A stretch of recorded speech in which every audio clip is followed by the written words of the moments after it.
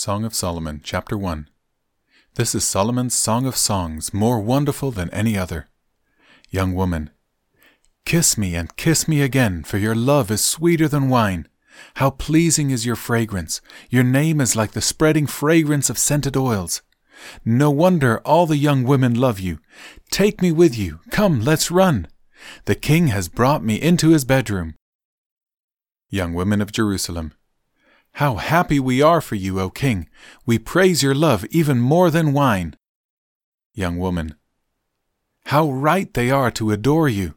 I am dark but beautiful, O women of Jerusalem, dark as the tents of Kedar, dark as the curtains of Solomon's tents.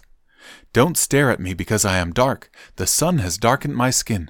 My brothers were angry with me. They forced me to care for their vineyards, so I couldn't care for myself, my own vineyard. Tell me, my love, where are you leading your flock today? Where will you rest your sheep at noon? For why should I wander like a prostitute among your friends and their flocks? Young man, if you don't know, O most beautiful woman, follow the trail of my flock and graze your young goats by the shepherd's tents. You are as exciting, my darling, as a mare among Pharaoh's stallions.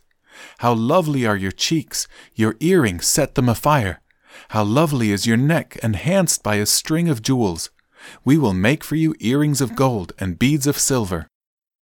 Young woman, the king is lying on his couch, enchanted by the fragrance of my perfume. My lover is like a sachet of myrrh lying between my breasts. He is like a bouquet of sweet henna blossoms from the vineyards of En-gedi.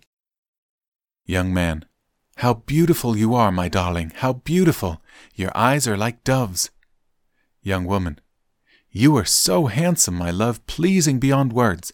The soft grass is our bed, fragrant cedar branches are the beams of our house, and pleasant-smelling firs are the rafters.